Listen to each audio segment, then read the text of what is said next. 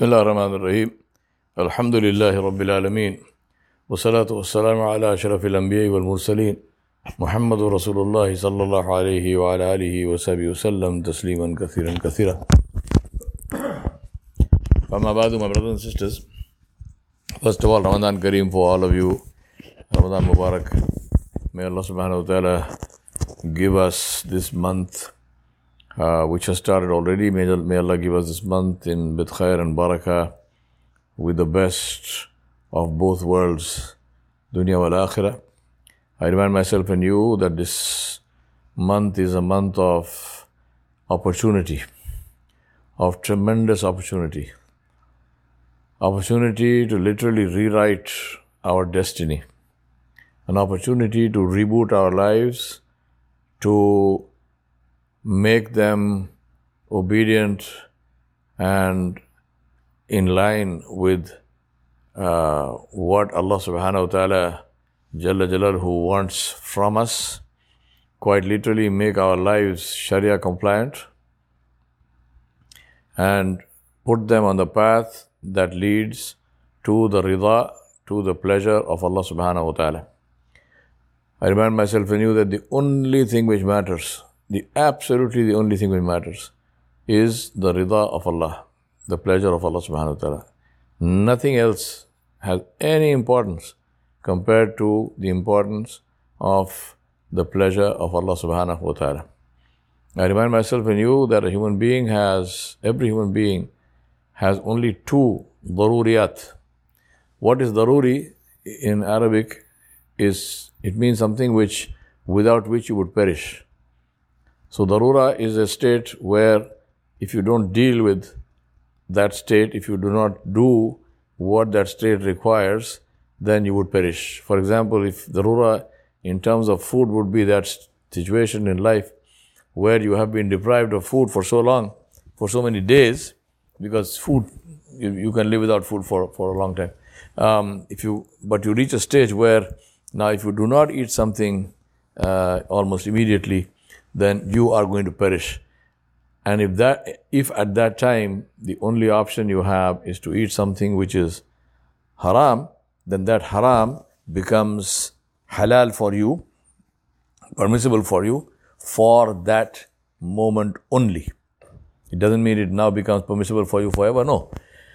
But just to get yourself out from that terrible situation, where there's something which was normally haram, you are allowed to eat because it saves your life. Looking at what I'm saying in that context, there are only two things which are darura for a human being in this life.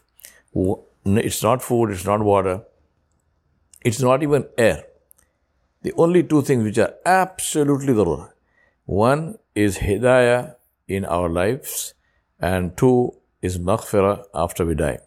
One is guidance, right guidance while we live, and the second one is forgiveness from Allah subhanahu wa ta'ala when we die. These are the only two requirements.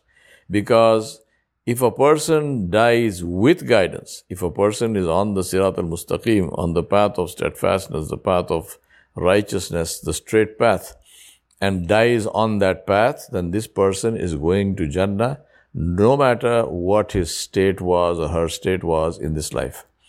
On the contrary, if a person was on the path of ma'asiyat, on the path of sin, on the path of disobedience of Allah subhanahu wa ta'ala, on the path of ignoring the ahkam, the orders of Allah subhanahu wa ta'ala and the sunnah and the way of Muhammad sallallahu alaihi wasallam, if a person was on that path and that person dies without making istighfar and tawbah, without repenting to Allah subhanahu wa ta'ala, without turning to Allah subhanahu wa ta'ala, he or she is insistent on that path and they die in that state, which means effectively that they die on kufr, they die without Islam, then this person is in the hellfire, no matter how wealthy or powerful that person may have been in this life.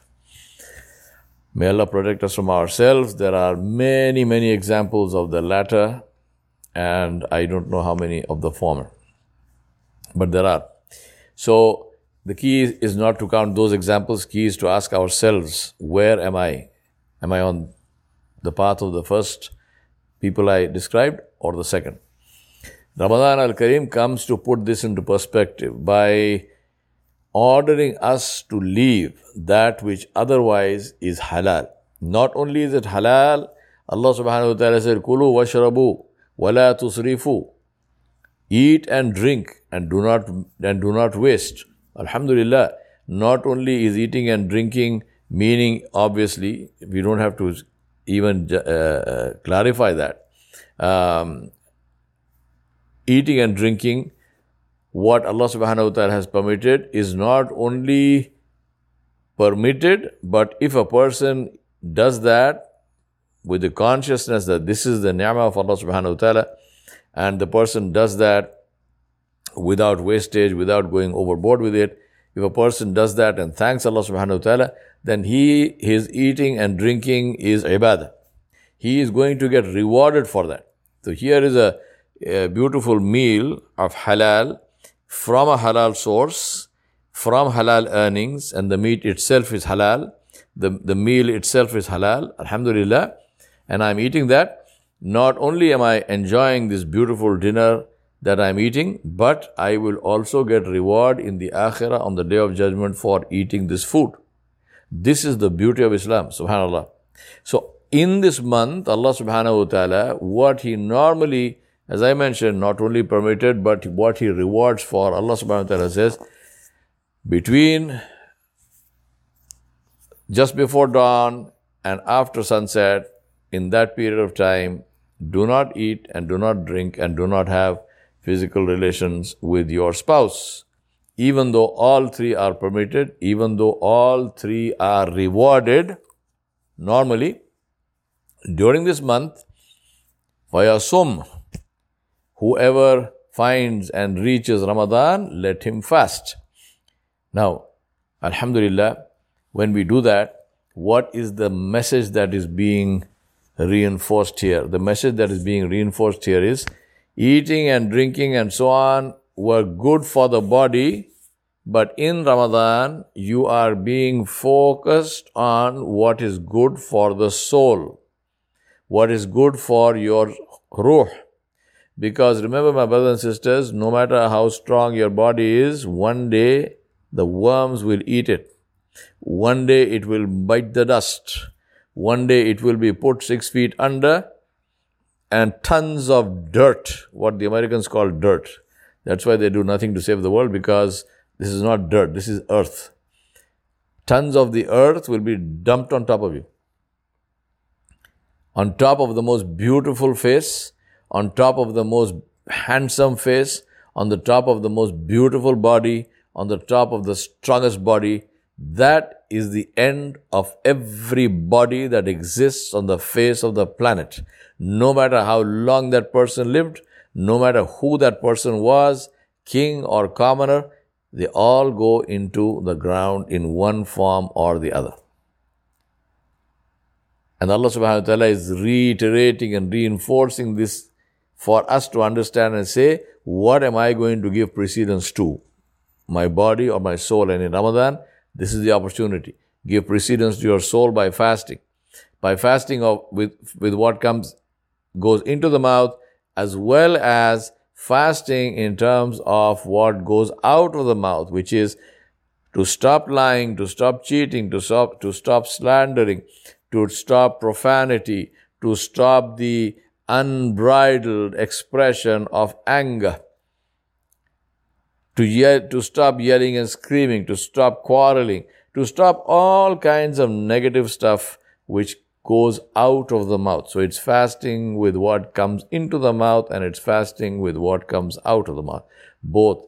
This is the opportunity that alhamdulillah Allah subhanahu wa ta'ala gave us. My brothers and sisters, let us make the most of this. Let us not waste even a second of this opportunity. Let us make sure that we truly and truly benefit from this whole thing in ways that we cannot imagine, because we have, whatever we do, the reward of this is from Allah subhanahu wa ta'ala. And Allah subhanahu wa ta'ala said, "As-sawmu li wa ana ajzi bih." The fast is from me and I will reward it. And when Allah says He will reward something, obviously it means He will reward in keeping with His majesty and grace. It is not reward as we think. It is reward as Allah knows, and we cannot even contemplate that, and that is the reward not for the whole of Ramadan, it's the reward for one fast. One fast. And alhamdulillah, we ask Allah to give us the entire month. We ask Allah subhanahu wa ta'ala to give us especially the last 10 nights of Ramadan, and we ask Allah for especially for Laylatul Qadr. And when we get Laylatul Qadr, again, it reinforces my point of what is the most critically important thing. When Sayyidah Aisha Siddiqa radiallahu anha, our mother, asked Rasulullah sallallahu alaihi wasallam, Ya Rasulullah sallallahu alaihi wasallam, if I get Laylatul Qadr, what dua should I make? What did he tell her? He said, Oh Aisha, ask Allah subhanahu wa ta'ala and say, Allahumma innaka afuun tuhibbul afu fa'afu anni. Oh Allah, you are the forgiver, you love to forgive, so forgive me. So forgiveness from Allah subhanahu wa ta'ala, this is the ultimate reward of Ramadan al-Kareem. I ask Allah subhanahu wa ta'ala to accept all our ibadah, all our worship, our sadaqat. Give a lot of sadaqah in Ramadan, alhamdulillah, and give also other times, but definitely in Ramadan, because Allah subhanahu wa ta'ala multiplies the rewards. In this month, Allah subhanahu wa ta'ala multiplies the rewards. Allah has changed the shayateen. Allah has opened the doors of Jannah. Let us make sure that for us they never close. Allah has opened the door, has shut the doors of Jahannam. Make sure that for us they are never opened. And I am not saying these words. These are the words from the khutbah of Rasulullah sallallahu alaihi wasallam, which he did on the last Friday of Shaban concerning Ramadan. If you go to my last khutbah, which was the last Friday of Shaban, I did the same khutbah. You can listen to those words. But these are the words of Nabi sallallahu alaihi wasallam. He said, Allah has opened the doors of Jannah. Make sure they never shut for you.